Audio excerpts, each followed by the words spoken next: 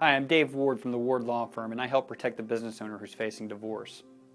And in this series, we're going to be talking about the 3 most frequently asked questions I get when people are facing a divorce in Georgia, as well as the 4 questions that people should be asking. And the first one that I hear most often is Georgia a fault or no fault divorce state? And the answer is both. In Georgia, there are 13 independent grounds that are recognized for divorce. 12 of those grounds are considered to be fault grounds. So we're going to discuss the 13 different grounds that Georgia recognizes for divorce and go very quickly over each one of those. The first ground recognized by Georgia is called the intermarriage by persons within the prohibited degrees of affinity. What does that mean? Well, in English that means the parties were too closely related by blood. We've all heard the term kissing cousins. Well, believe it or not, there are such things, and the law addresses under what circumstances people are too closely related in order to be married. The second has to do with the mental incapacity of one of the parties at the time that the marriage occurred. And this really, in part, goes to the validity of the marriage, because in order to form the marital quote-unquote contract, both parties have to be capable of making sound decisions about that. So when somebody is incapable or is under a mental incapacity, they don't have the right at that particular time to enter into the marriage relationship. So that is one of the grounds recognized. The third ground recognized, and is pretty self-explanatory, is impotency at the time of marriage. The fourth has to do with force, menace, duress, or fraud in obtaining the marriage.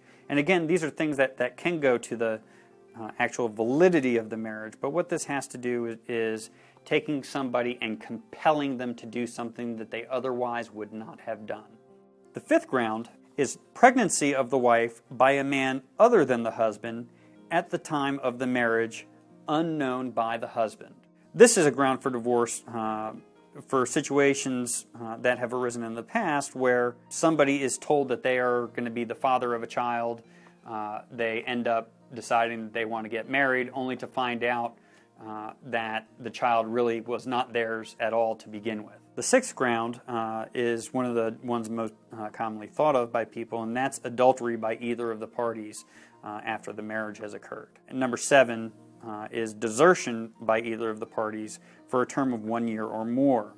What's important to know about both number 6 and number 7 is there are some specific consequences that relate to alimony if either one of these is determined to be the cause of the dissolution of the marriage. For example, if one party commits adultery and that is determined to be the cause for the dissolution of the marriage, that party cannot, as a matter of law, get alimony. The same would also apply in a desertion case. So those are 2 particularly interesting things about those 2. The 8th ground for divorce is the conviction of either party for an offense involving moral turpitude and under which he or she is sentenced to a term of imprisonment of 2 years or more. This often leads to the question of what is an offense involving moral turpitude. And generally, without getting too specific, that has to do with crimes that involve demonstrations of poor character. There are a number of crimes that you can actually commit, not intending to, not meaning to, that just sort of happen.